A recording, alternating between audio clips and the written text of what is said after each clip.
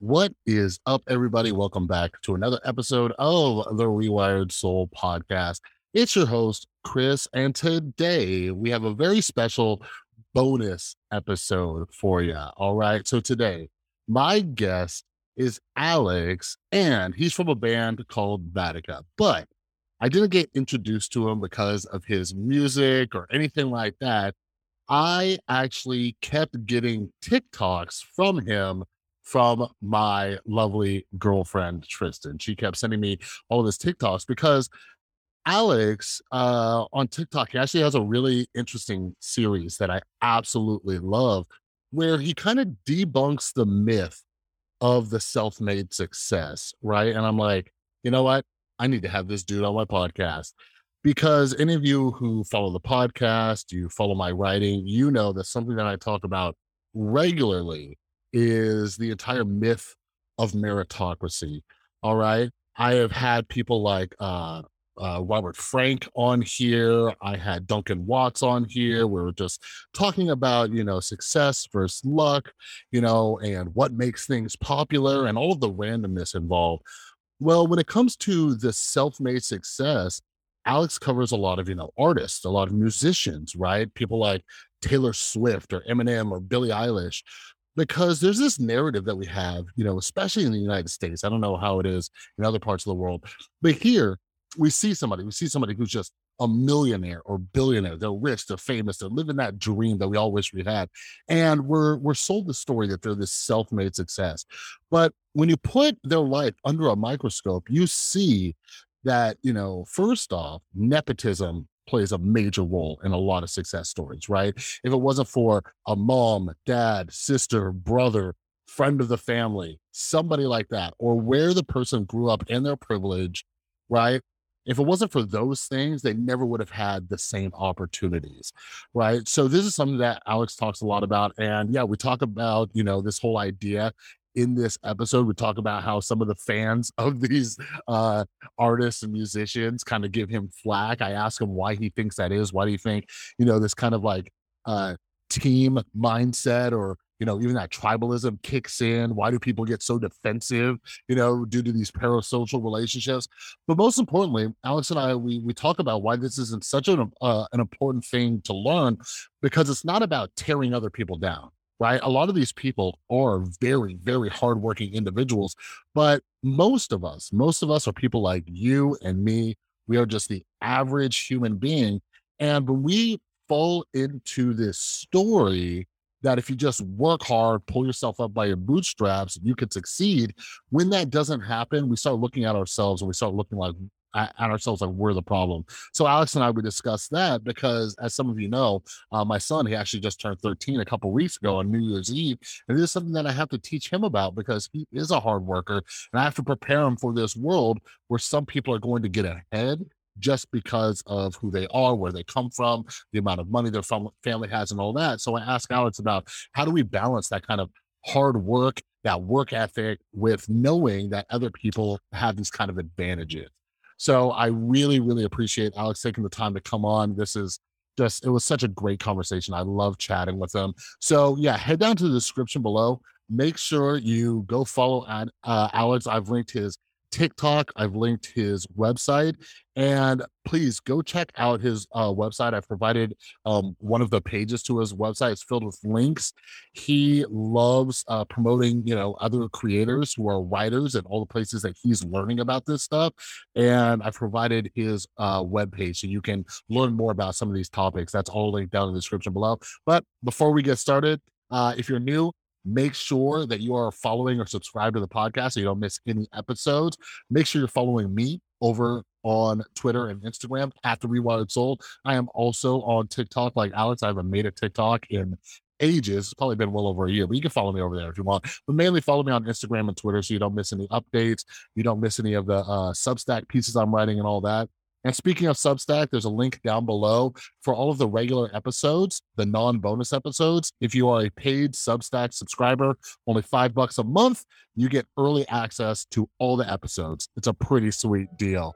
All right. But anyways, without further ado, here is my conversation with Alex about the myth of the self-made success.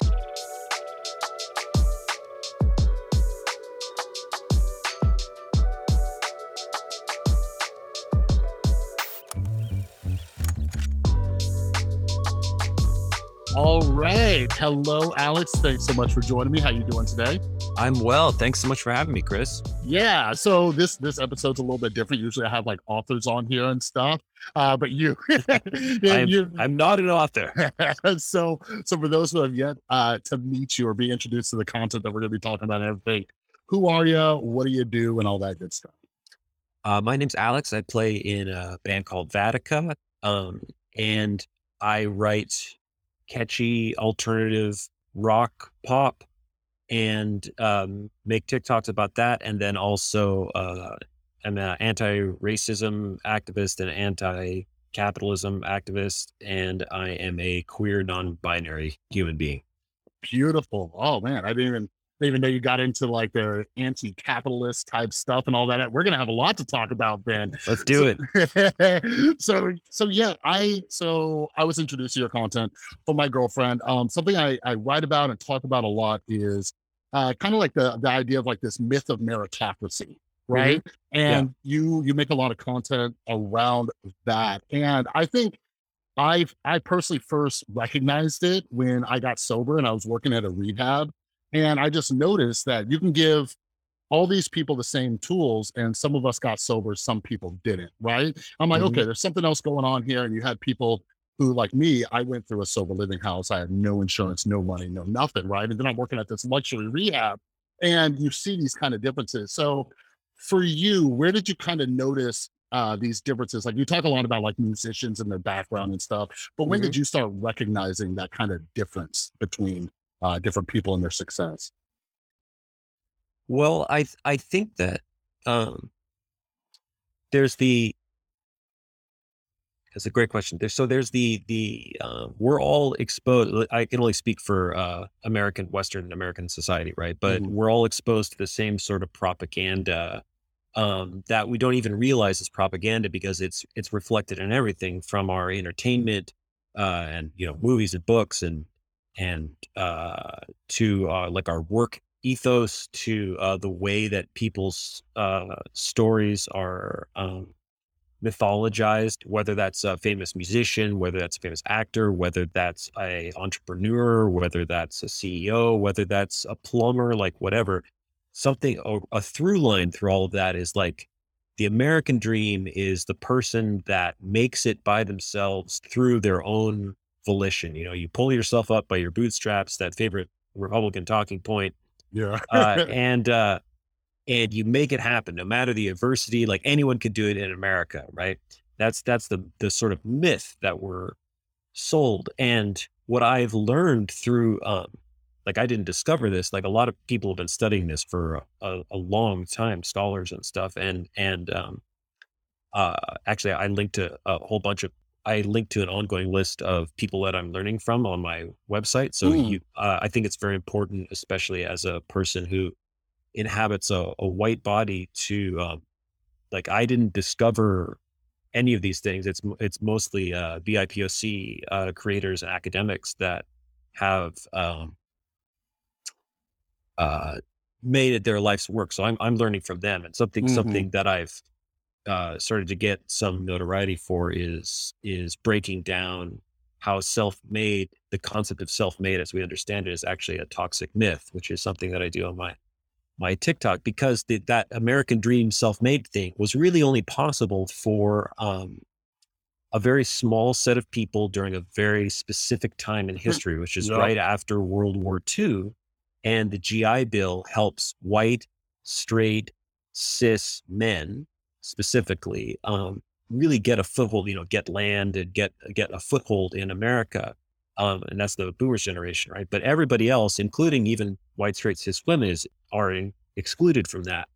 But that's where all that propaganda really starts originating from. And they're like, anybody can do it. And you just, you choose what you Mhm. want to do and you put in hard work and it's going to pay off. And that was true for those people for a short amount of time. That's my father's generation. And now that's just not true anymore, but the myth persists. And that's because it puts the onus of responsibility back Mhm. onto the individual and shifts it away from the ruling elite who oftentimes uh, are born into wealth and power and then use that wealth and power as a starting point to become even more wealthy and more powerful. So Yeah.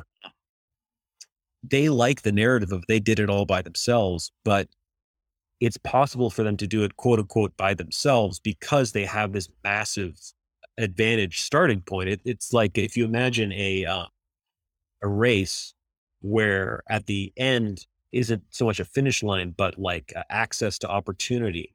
Hmm. And then everybody is born into life at a different starting point in that race. So you can't help where you're born into, right? And if you're born into a wealthy family, that doesn't necessarily mean that you're an evil person, Yeah. but that it does mean that you're like 1 foot away from access at all times. Whereas someone who's born, into abject poverty, to use an extreme example, has to work a hell of a lot harder to even Hmm. get to the point that you were born into, right? So the idea that just hard work alone is going to take you where you want to go is not how our current Hmm. society is set up. There has to be a series of gatekeepers that allow you access into whatever industry it is that you're interested in, and that's before we even get into the concepts of like, well, someone like it takes at least two human beings to bring you into the world. The Hmm. language you speak is taught to you by somebody else. The opinions and thoughts you have, you're absorbed from everything. The talents that you have, you learned from other people. Hmm. Like can anyone even be self-made in this Yeah. society when we're a product of our communities? And I think the answer to that question is no. So there's a long answer for you. Yeah, no, it was perfect. There was so much good stuff packed into what you said. And I think one of the reasons I try to talk about it and write about it so much is because I was a victim of this myth for a long time. And I think it had to do with like me being a control freak, right? So like Sure. for example, when I got sober and all that, and it was just like, I did this, I got sober, I put in the work, I did all this, even after multiple failed efforts. But then looking back on it, like I mentioned, like being in rehab and everything, like, for example, I dealt with so many clients and I met so many people trying to get sober, and they had families that just don't talk to them. We ruin relationships and all that. I had a mom who was seven years sober when I got sober. She helped me get sober, right? That Mm, had nothing to do with me. You know what I right. mean? And even though I didn't have health insurance or money, she paid for my sober living. It's only like $500 a month. But you take those advantages away from someone else, right? Yeah. We see these people, like you're in LA, we see people on the streets and all these other things. We don't have a universal healthcare system. You know, Right. there's so many disadvantages that people don't have, or that they have disadvantages. You have people with advantages. And like you said, there's a lot of this started way back when after the GI Bill and everything. And so like I'm half black, right? So my dad, he's like, God, I always forget how old he is. Late 60s, maybe I'm being kind of, Timeless. yeah, Timeless. timeless, yeah. But like I think about how my dad graduated in 69, if that helps. But anyways, uh, Sure. things, that was like just a step away from like segregation in this country, right? Yeah. And there's this insane conversation like, oh, racism, that's in the past. Why are you guys still talking about that? Oh, Right. I'm like, there are people alive who dealt with segregation. Like, yeah. so clearly it's not that far away. They want to act like, oh, it was like slavery, like hundreds of years ago or whatever. But let's start with one aspect which you cover a lot, which is music, right? No. And I think one of the reasons I really find that topic interesting is because growing up, I didn't have that much money and I was living in an apartment and everything like that. But I did like school band and I was really into drums, percussion, and all that. But I noticed that one of my best friends, he was a drummer. He was like a killer drummer, like sixth, seventh, eighth grade. Like he was insane, right? But he had this house where he could have a drum set and practice and play all day long. Yeah. Meanwhile, I have an apartment, so there's noise issues. Drum sets are expensive, so I couldn't buy one. You know what Sure. I mean? So Yeah. just looking at my situation versus his, we're in two different places. So Hmm. with a lot of the TikToks you make and stuff, you talk about musicians. I think you talk about like Taylor Swift, maybe Billie Eilish. Yeah, I Yep. think so. But can you discuss how that separates like musicians and how people get ahead and how that creates opportunity and the different aspects of that? Yeah. So I think something that's hard for all of us to accept especially me and my mayonnaise brethren, is that you can have a shit situation and still have privileges. So like you mentioned unhoused folks, and yeah, that Los Angeles has a like chronically unhoused population, and Mhm. it's only gotten worse during COVID. And the city's solution seems to be like get them out of sight and out of mind. Like there's no services of any kind. But even you know, to take an extreme example, an unhoused person that has a tent versus an unhoused person that does not, that Mm, person who has the tent has a little bit more privilege than the person who does not. It doesn't mean both their situations don't suck. It just yeah. means that one person had. So similarly, each of us is born into life on whatever rung of the privilege ladder we happen to be born in. So, for example, I am in a mask presenting white, uh, like male passing body. um, so I've been socialized to in a system that in a white supremacist system that prioritizes my voice above everybody else. And that means that also I am really comfortable talking and having opinions and talking from a place of authority, right? Mhm. So just that one privilege right there is huge because if I was someone who, like anybody else who's taught to be quiet and listen to people that look like me, uh, I might be less inclined to pursue, like, to even think of pursuing a career Mm, in the arts, for example, because, like, well, I don't want to bring attention to myself and that kind of like yeah. that's just one piece, right? So, um, you know, there there's the whatever talents you have, and then there is the hard work that you put in. Like I've had to work hard at being a musician, but everybody has to work hard to do anything. You had to work hard to learn how to walk as a child or how to Mhm. speak or any skill that you ever learn requires hard work. So, okay, hard work is part of the equation, but the idea that it's merit based, like, oh, this person worked harder than this person, and that's why Mhm. they're playing an amphitheater for 50,000 people. It's like, no, they worked hard and they were talented, but at a certain point, if we're talking about the music industry specifically, there is a wall that you hit that is a closed loop system that's controlled by the four labels that control everything. Because every even independent labels are all owned by the big major four labels, unless you're literally talking about like Mhm. something you start yourself or in somebody's garage or something. So there's this system where you unless you have a way to gain access to it, you can't get farther as a independent artist, no matter how good you are, unless A, somebody chooses you, right? Like, so that's like was the typical job of A&R back in the day to like assess talent and choose people. Or Mhm. B, you could buy your way in. So if you're born into a wealthy family, you could buy access to labels through a combination of the connections that you have and then uh, services that they offer. You can literally fund yourself to be an attractive candidate for them, or C, you're a celebrity's child. Like Mhm. those are the ways. Um, and I just did a TikTok on Eminem recently because so far in the series I do self-made is a toxic myth. The basic format is here's person X who's presented themselves as like sort of an everyman type of person. Yeah. And they made it in the music industry and we all know who they are. Well, here's their backstory. And usually they were born really rich or really upper middle class. And that's what allowed them to be able to have the time, money, and resources to pursue um, being a full time musician from an early age.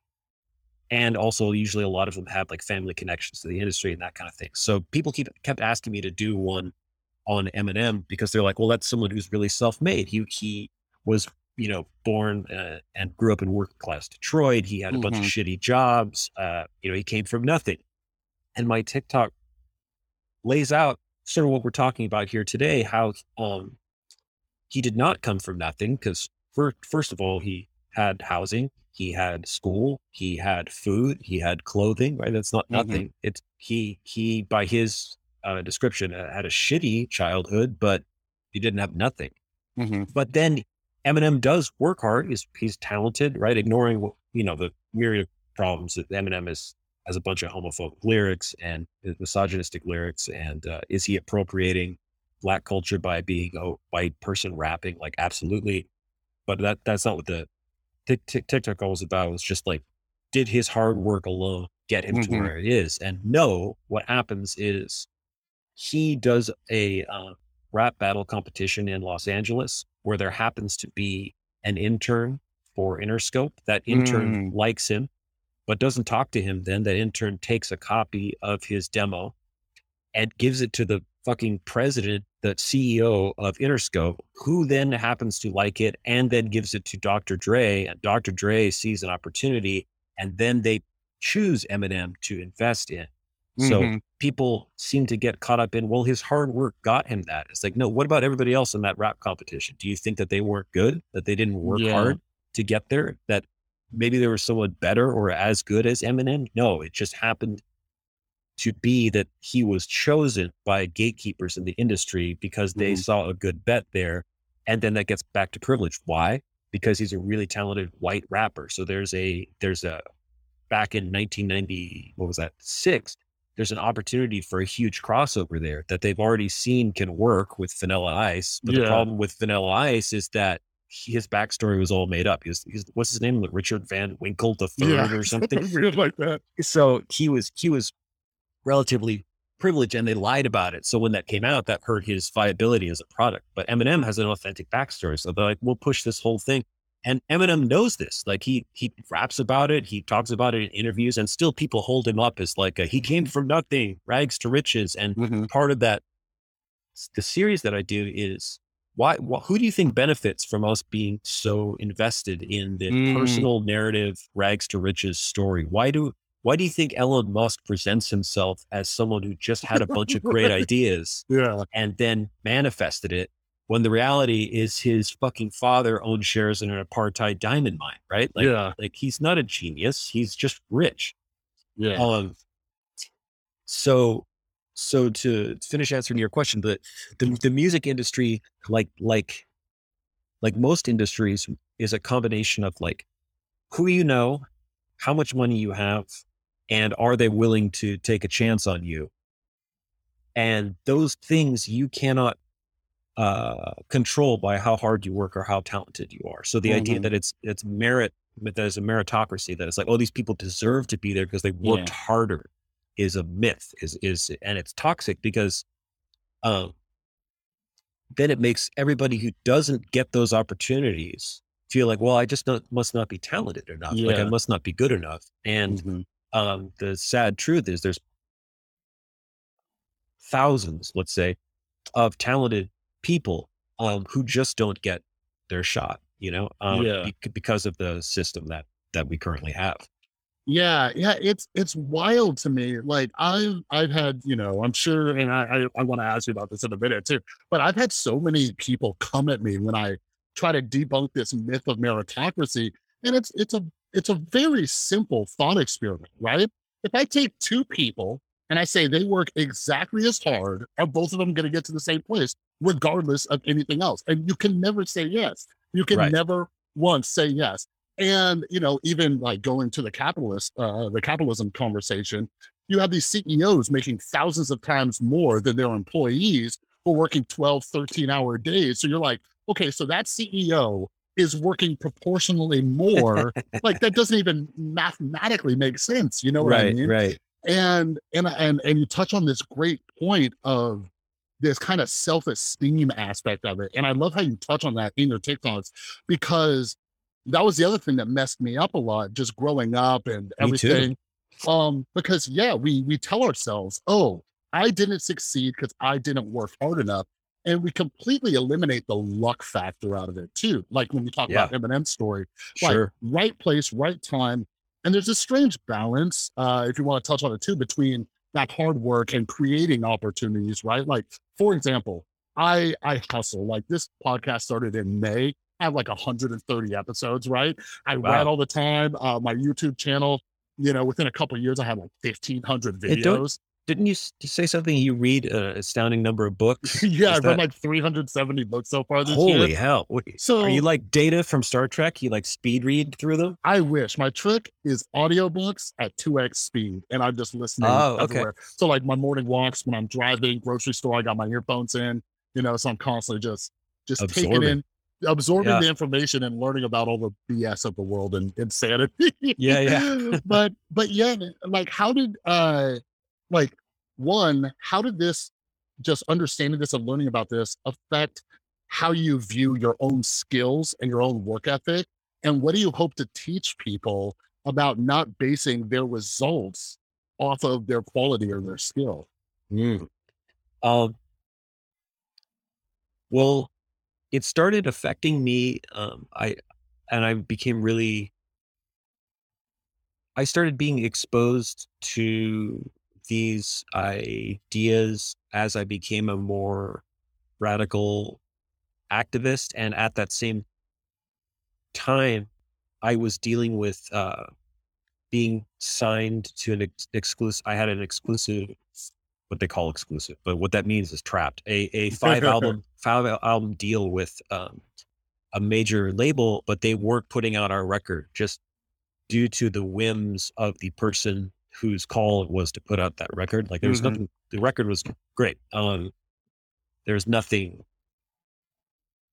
wrong with it except for the fact that we were an unknown band, right? We built up a following in Los Angeles, and we got signed off playing shows like the quote unquote right way that you're supposed to do it, right? Yeah.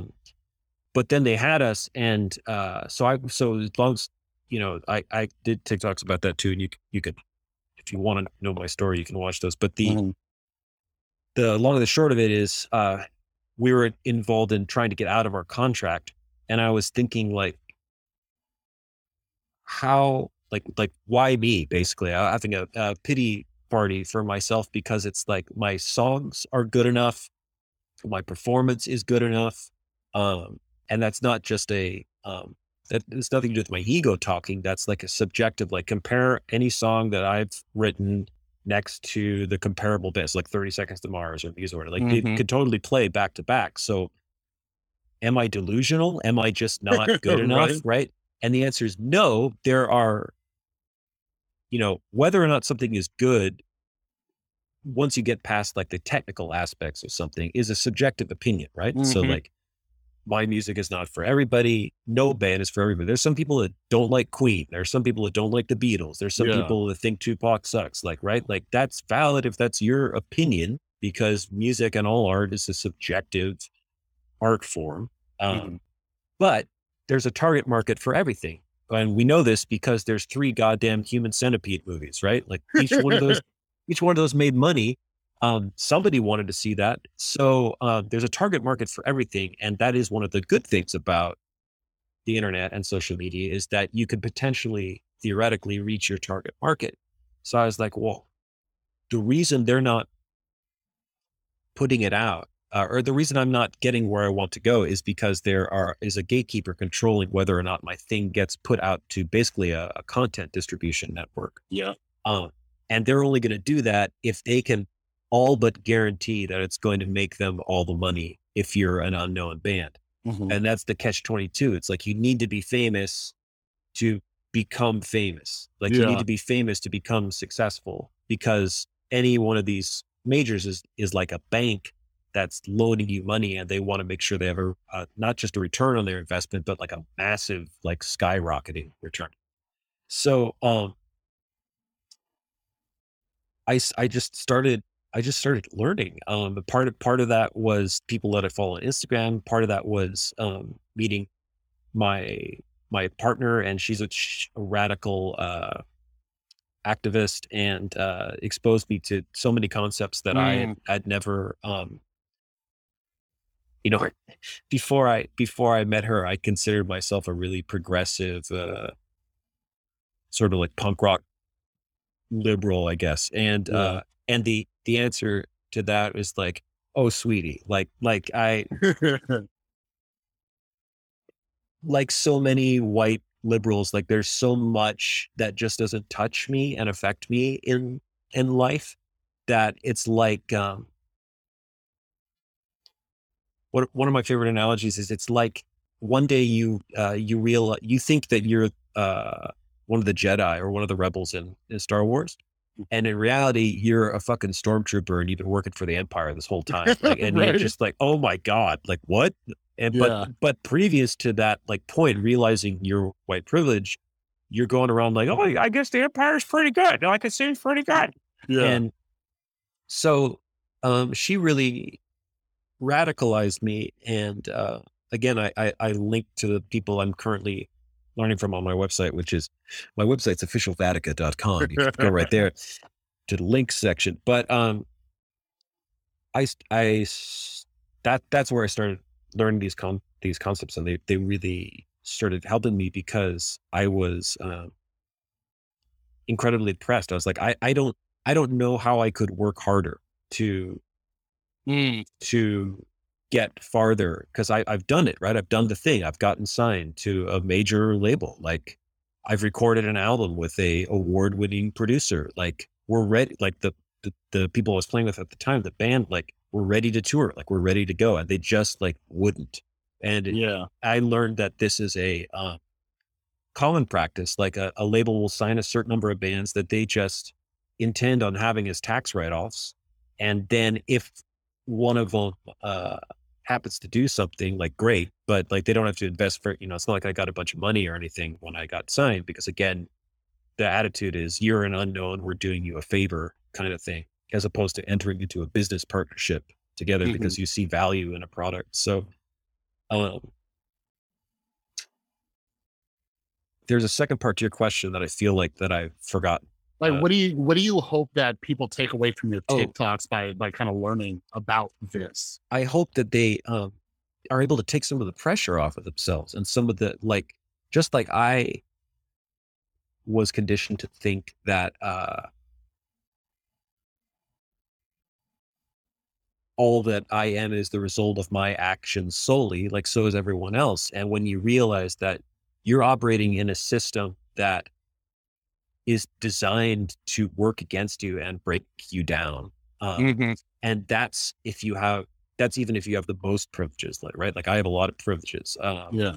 And that's before you even get into, race, gender, sexuality, like all those kind of things. So like everybody's set up to lose, and the system is set up to profit off of you from the moment that you're born till you die. Mhm. And it's controlled by the ruling elite class, no matter, regardless of whatever industry they're in. Yeah. And then they have a vested interest in keeping it that way, because the only thing that they care about is maintaining the status quo and their power. Mhm. And one of the things that they control is the media narrative. And so it's not, it's insidious in that it's in everything. Mhm.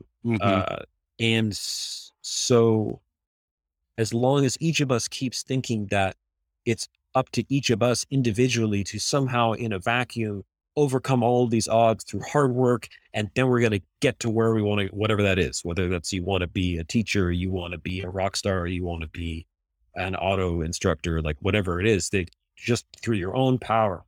And it makes you feel like you have a level of control and agency over your life, and keeps Mhm. you focused on yourself.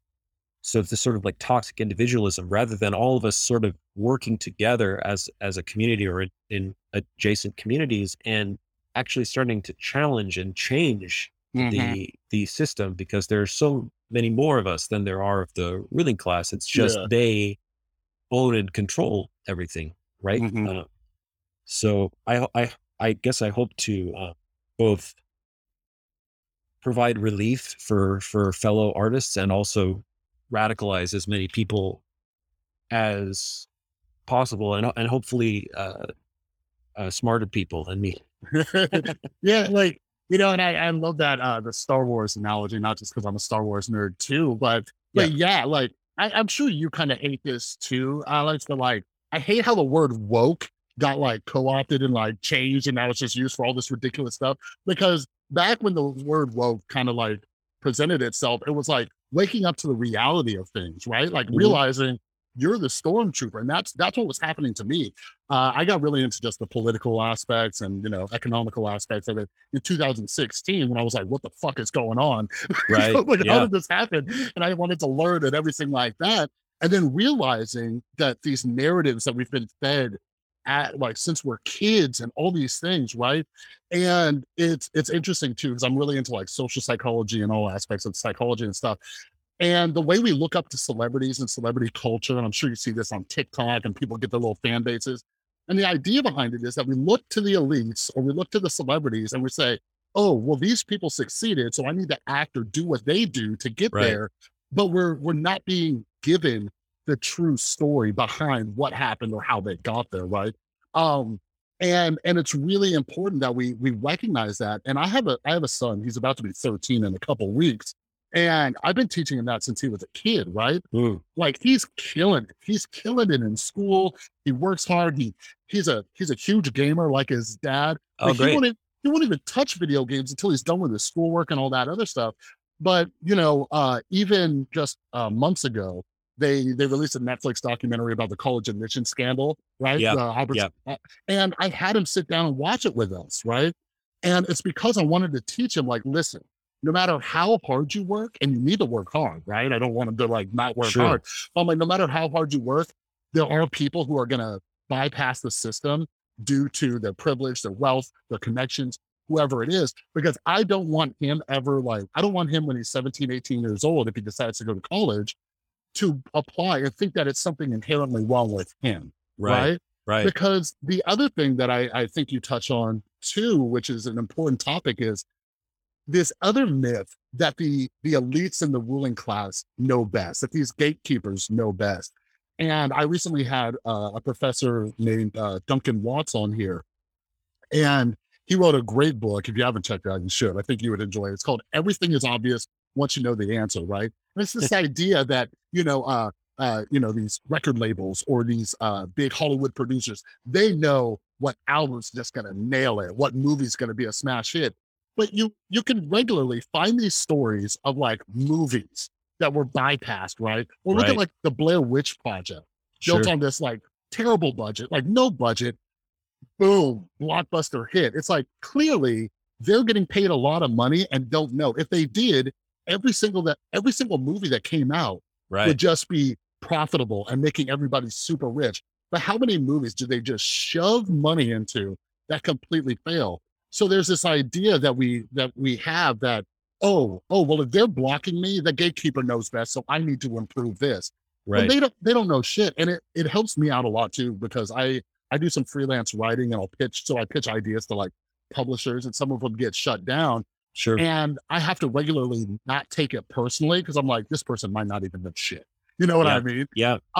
So with that, and with talking with gatekeepers, and since you're on TikTok and stuff like that, and you utilize like Spotify for your music, I'm curious your thoughts. Do you think with the growth of social media and we've had people blow up on SoundCloud and everything, do you think the internet has somewhat leveled the playing field? Because we're still at the mercy of the algorithms, right?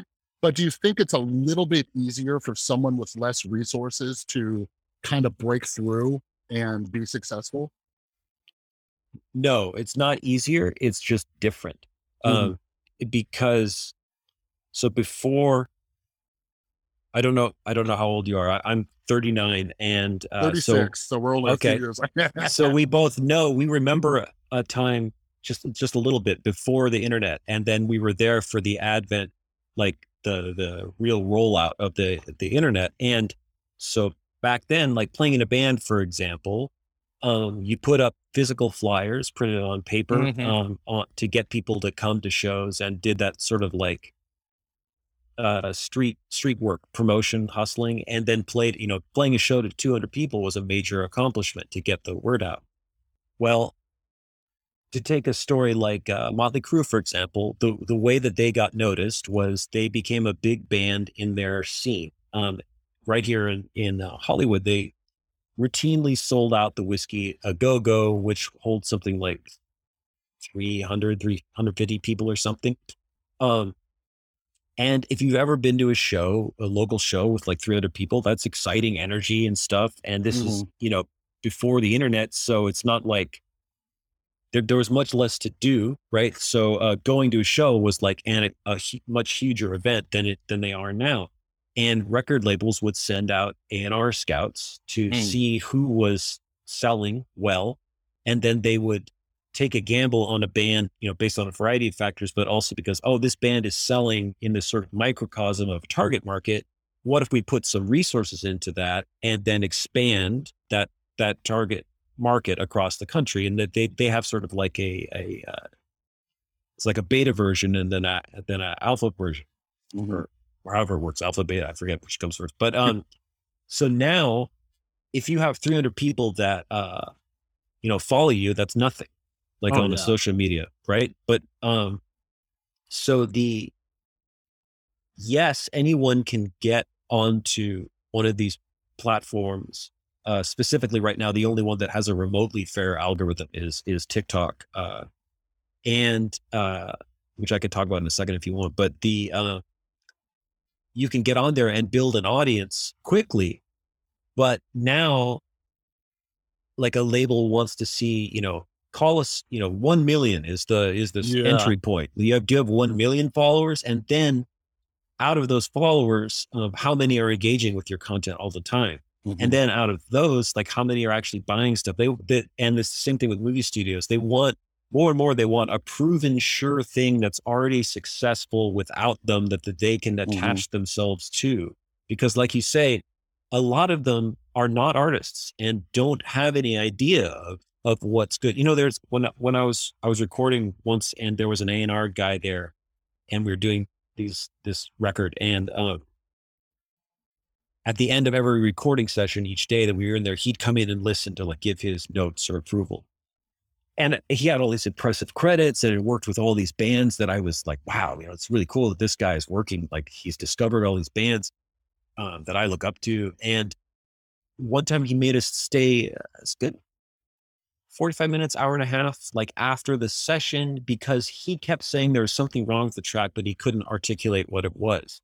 Yeah. And over the course of that time, it became clear that what he was actually talking about was a half of a decibel volume adjustment in the 500K range of the left cymbal, which doesn't fucking do anything, right? And so what I realized is, he doesn't know anything about whether a song's actually good. He feels like it's his job to add his opinion because he's the A&R guy, but he doesn't subjectively know anything, and he's just wasted all of our time.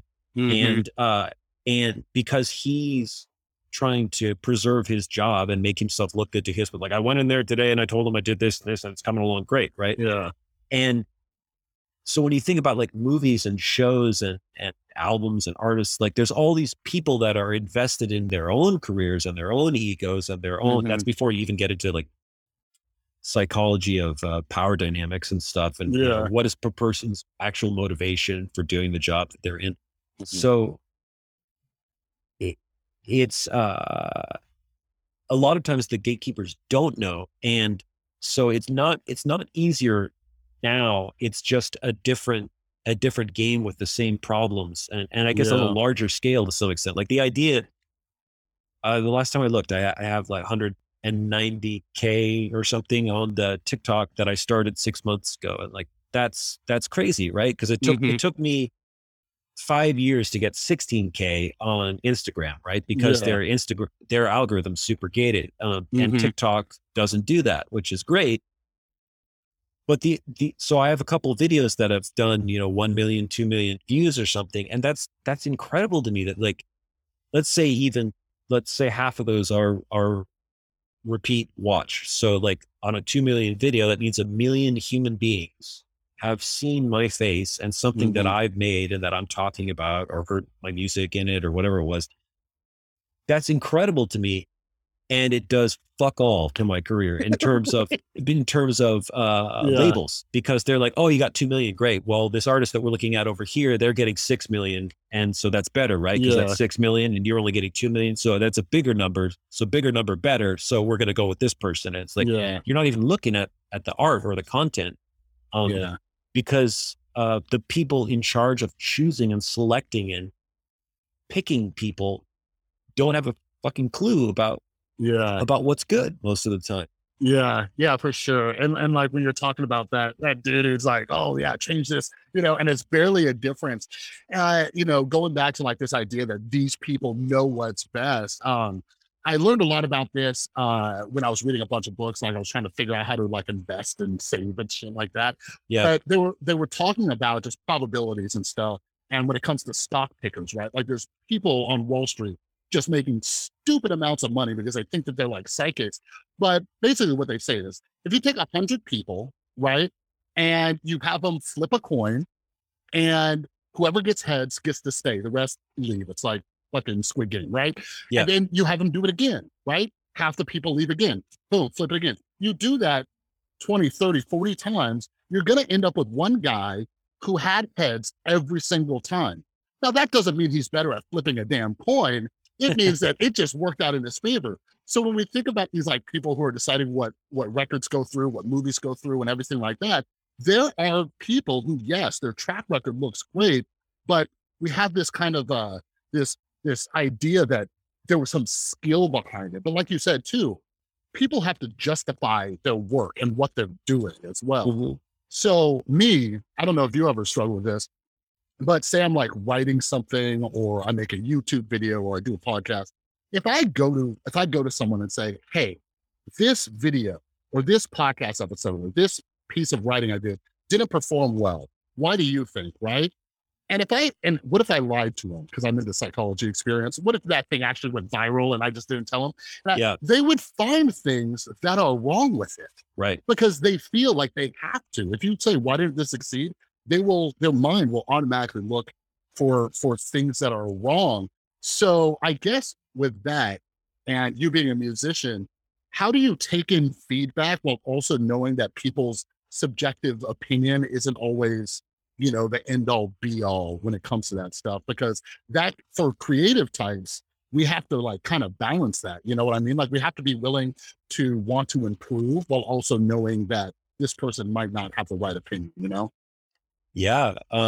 So how I take feedback is I consider the source and I consider what their motivation is. Cause it's not like every A&R person sucks or every producer is terrible or every label head is an idiot, right? They're Yeah. talented people who do know what they're doing. It's just, you never know who at any given time. So it depends who's saying what. So if it's somebody that, this is also something that comes with experience too, because the first time you get in a room with somebody who has any influence over what you might do or what opportunities you might achieve, your inclination is to agree with them and then assume that of course they know best because look at all the credits next to their name. Yeah. But you don't actually know what did they do for each of those credits. And there's an A&R that they had this band that I really like next to their name. And I learned from the producer that I was working with that they didn't discover that band at all. He was brought on as A&R after that band was already signed. He wasn't even the one that discovered them. He was just assigned to them. And so now that credit's next to his name, but he actually had nothing to do with both their discovery nor their development or anything else. He just was the person assigned to their case. So I developed a pretty thick skin for criticism, and it's not that I don't take it in either. Like I always try to listen, and is there something that actually useful in what this person is saying? I think a skill is to depersonalize it, especially if it's like criticism, constructive or otherwise, because like we've been saying, any type of thing that a human creates is subjective, whether it's good or bad, especially art is subjective. Not everybody's going to like it. So I have all that sort of in my head when somebody's telling me they like this or don't like that. Nothing prepares you for criticism like playing shows and having somebody scream "you suck" at you, right? Like, and for some reason, let's say there's 100 people there and 99 of them like it, but one guy is just like throwing beers at you. Yeah. That's the person that makes it an impression, because I think every artist every person that creates anything is terrified deep down that what if I do suck? Or I know that I don't suck, but what if everybody else thinks that I suck? Or I know that I don't suck most of the time, but what if this new thing that I made sucks? Or Yeah. and um once you accept that there's all, I don't know who said it originally, but you can't please all the people all the time, like Yeah. there's always going to be people that don't like what you do.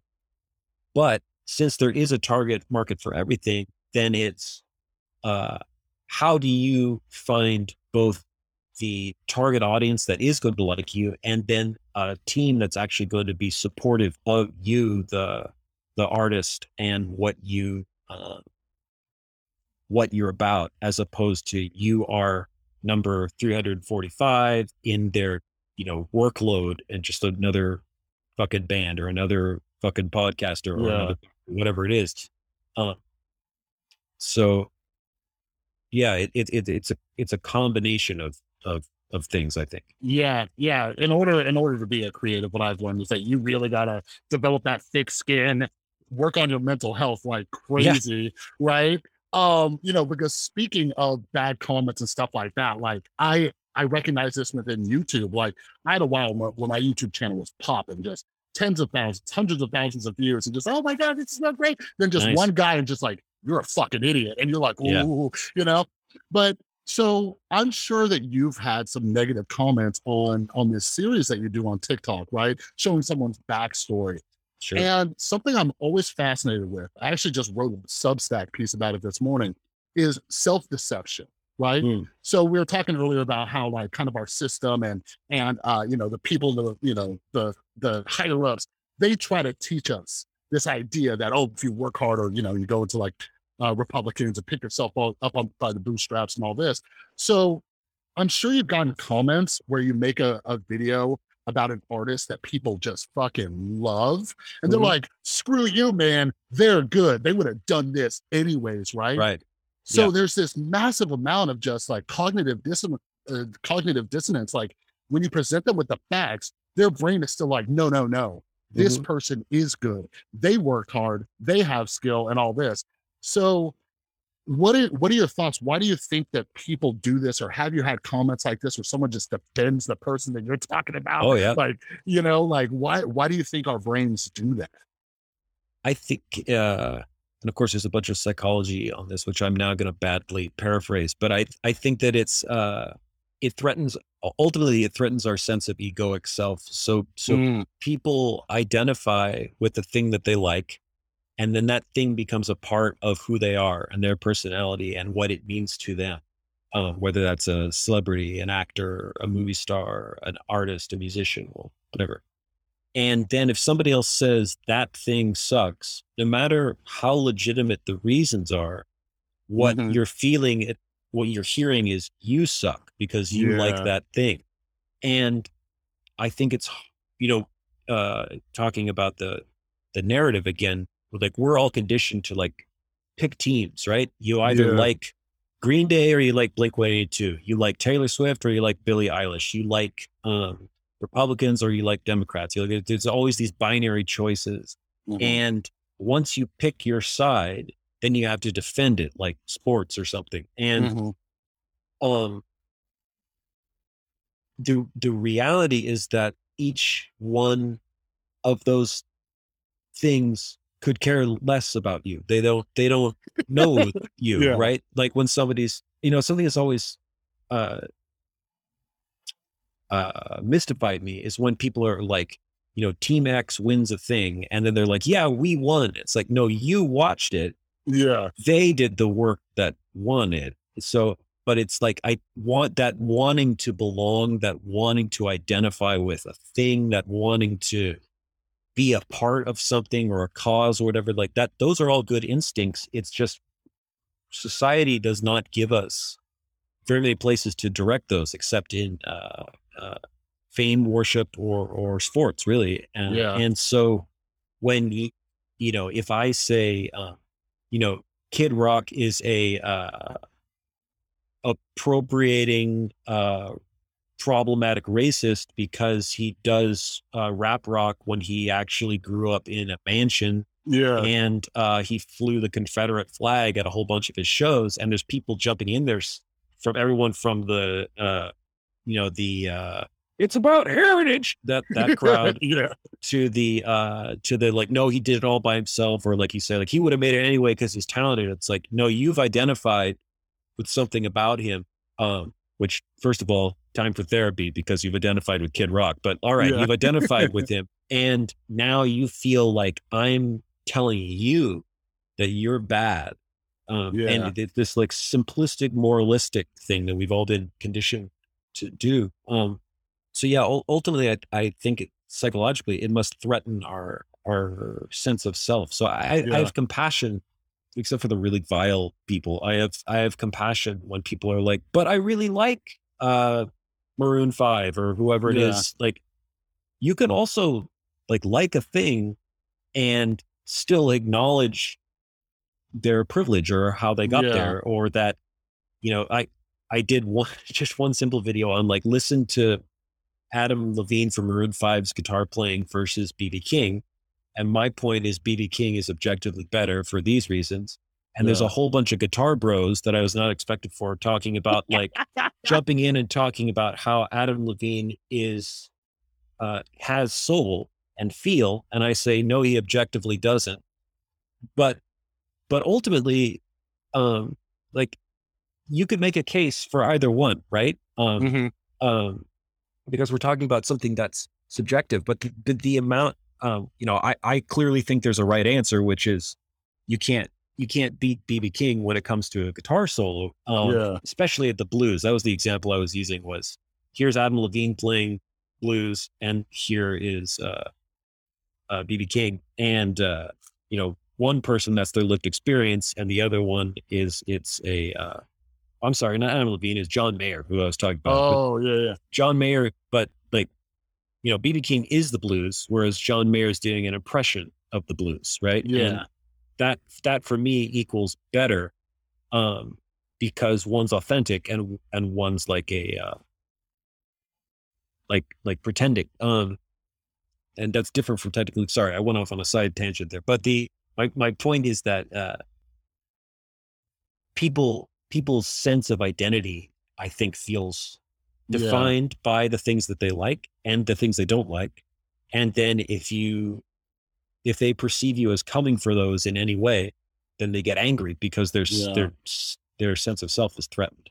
Yeah, yeah, for sure. And something I've had to work on over the years, and there's still some certain ones that I can't do this, is separating the art from the artist, right? And that's helped Oh, me separate myself from the that's artist. tricky. That depends who Yeah, we're talking no, about. yeah, exactly. There are certain ones where I'm just like, nope, no. Like, for example, I'll just throw one out there.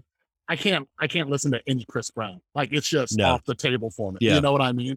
So Mhm. there's a lot of people where I'm just like, nope, I can't. I don't want any money going in your pocket. I don't want any of that. Like, so but yeah, just certain things that help me distance myself or help me not get into that group identity, because I think that's why we watch award shows and stuff like that. It's all just team dynamics, Yeah. and just, oh, they got an award, therefore I'm right in my taste and what I In like. my But taste of living. Yeah. Yeah. yeah, but one last question for you, and we might have to do a whole nother episode on this. But I think about this a lot, a lot, a lot. And I think you're a perfect person to ask about this. And this has nothing to do with meritocracy. Well, a little bit. But do you think, do you think that capitalism can work? And here's just my quick, brief thoughts on it. I feel like there is a way it can work, but we've fucked it up so bad in the United States, where, like, I was like full on like Bernie supporter, whatever. Like, we need to Sure. burn this shit to the ground, start all over, and figure Mhm. some stuff out, because things have gotten so disproportionate, and the inequality gaps are so wide that we need to start something new. So do you think there is a way that we can make this work, where hard work increases your wealth and blah blah blah blah blah, or do you think we need a whole new system? I think that, one, I'm not an economist, and then Yeah. two, um, the second thing that I think is that I guess I'm a realist. Like, look at the situation that we're in. Look at the state of the world, and it's very obvious that there is a huge disparity between the 1,200 or so families that control 99% or what is it, 98% of the world's wealth and everyone else, right? And is that the system that we want, which is effectively feudalism on a grand scale? Like, Hmm. do we want that? Most people don't want that. And if you are an economist, and the ones that I argue with online, often like to focus on like hard data and numbers, of course. And the problem with that is it's often devoid of context. It's just uh, results from this study about this specific thing at this specific event. So I'm really less concerned with what we call it, whether it's capitalism, socialism, Hmm. some new thing, the model that they have in Star Trek where there is no money and everybody is does stuff based on what their actual interests are, and there must be some sort of universal basic income, like whatever. I think that the real question is, are we happy with this current system? Is it really serving the needs of all, or is it serving the needs of the few? And I feel that it's a pretty easy question to answer. Hmm. It's just objectively serving the needs of the very few, increasingly fewer and fewer people. Yeah. When each day is like, Elon Musk is the richest person. Nope, today it's Jeff Bezos. No, tomorrow it's Elon. No, today it's, and that's due to a stock fluctuation every day. Yeah.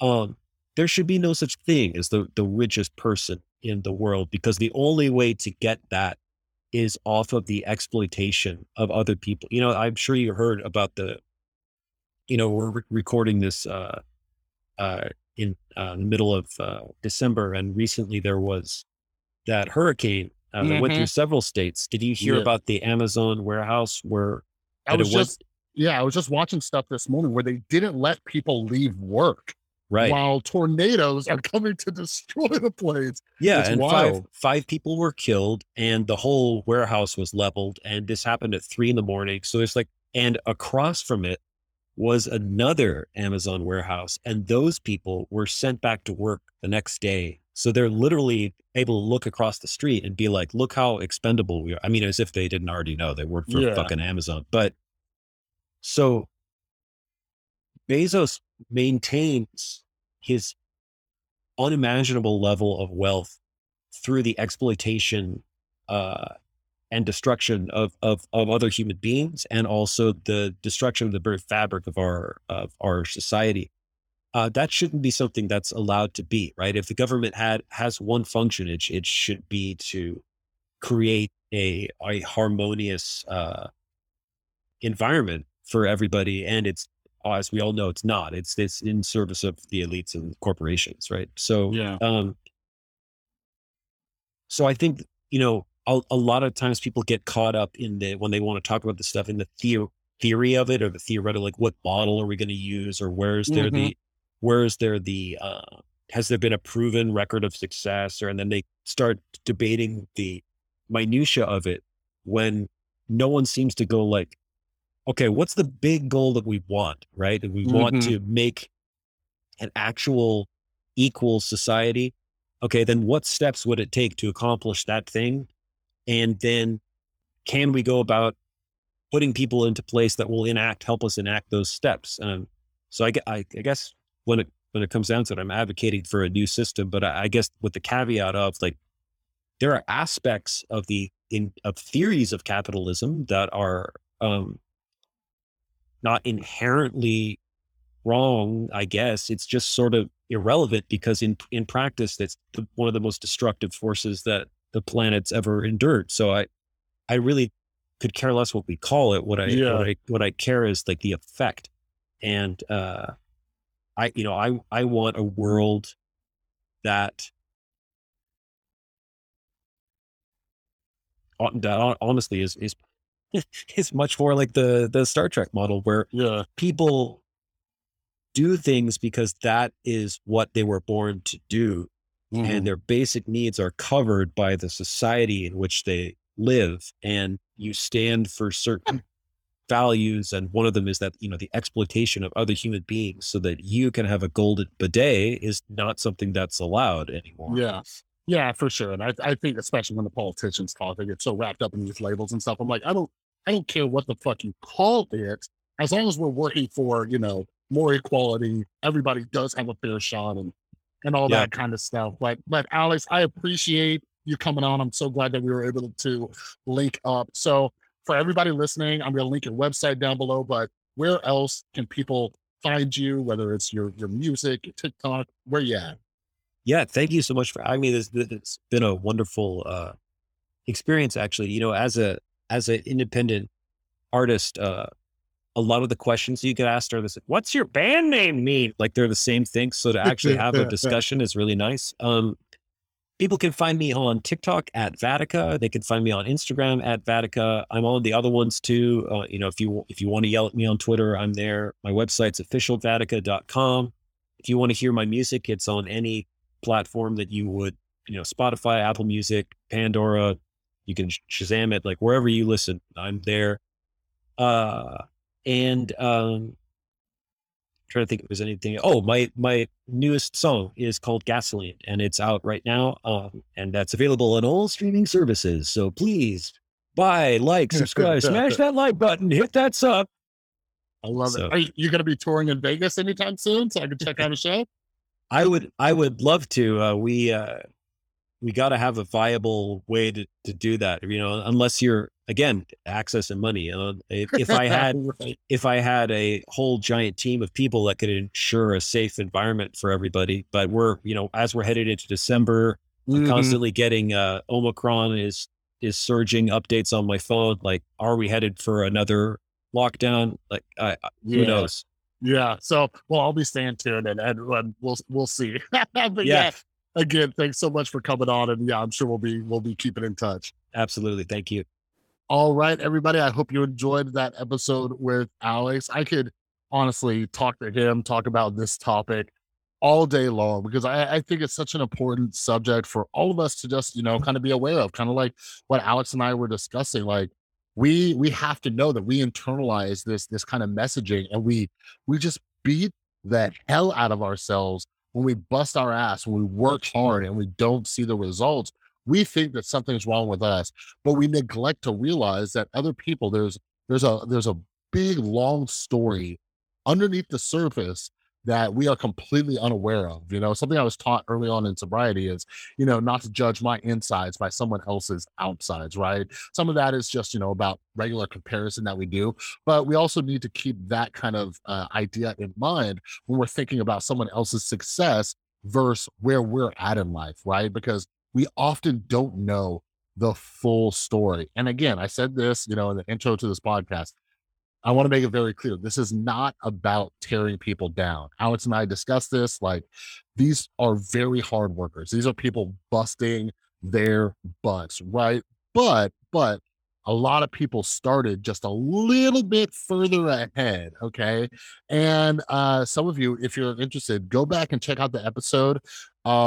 I did about the book Social Justice Parenting. The author and I, when we were talking about that, uh, we were talking about how all of us have different types of privilege. It's not just about skin color. It's not just about wealth. It's about these little things. And using myself as an example, like I had an advantage having a mother who was 7 years sober. She works in the industry of addiction treatment, all these other things. These are small advantages that helped me get sober that had nothing to do with what I did or my hard work, right? And these are just things that we acknowledge. And one of my favorite things that I still remember to this day is my conversation with Robert Frank about success versus luck.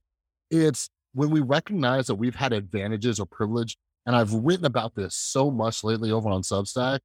When we have that advantage, like it is our moral obligation to take that and try to help somebody else who didn't have that advantage. And that doesn't mean like giving them, money or opportunities. Like it definitely can be, but a lot of times it costs us absolutely nothing because we're just sharing knowledge and wisdom with them, right? I talked about this in a piece I recently wrote about financial literacy and how a lot of people don't even know what they don't know.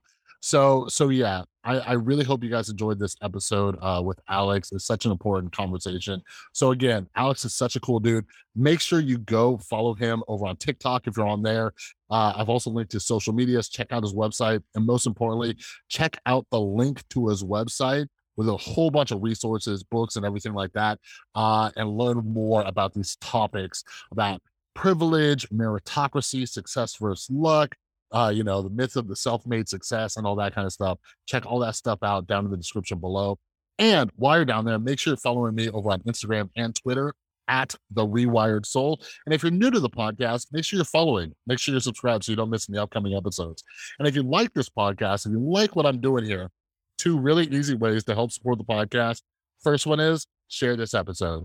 If you thought that this conversation was interesting, if you think this is an important topic, share it out on social media. All right. That really helps get the word out about the podcast. And the other thing you could do, take 2 seconds, head over to Apple Podcasts, leave a rating, leave a review. The algorithms really love that stuff. They also love when you share it. So this is all, to help grow this beautiful little community that we have here. All right. But some other ways you can help support the podcast. One of them, you can head over to therewiredsoul.com. I have written some books, mainly on mental health, my experience blowing up on YouTube and then being canceled. I wrote a book about that. That helps support. And you can become a paid subscriber. That's linked down below. It's only $5 a month or $50 a year. You help support the podcast, and you get early access to all of the regular episodes. All right. And the last way you can help support the podcast is that if you're somebody like me who wants to improve your mental health, like we all struggle with this stuff, there is an affiliate link down below for BetterHelp Online Therapy. That's a service that I've personally used. So if you want some affordable online therapy with a licensed therapist from the comfort of your own home, I cannot vouch for them enough. They helped me out through some really difficult times. So if you're interested in working with a therapist and improving your mental health, check out that affiliate link for BetterHelp Online Therapy. All right. But another big thank you to Alex for coming on. Make sure you head down to the description. Make sure you're following him. Check out his links. And yeah, for all of you, I hope you have an amazing rest of the day. And this week, I might have 2 episodes for you. I'm not sure, but I have some really cool conversations scheduled this week. The episodes will be out a little bit after, but I am talking to Jane Friedman about the business of being a writer and some other interesting topics. Billie Eilish actually comes up again. You'll see what that's all about.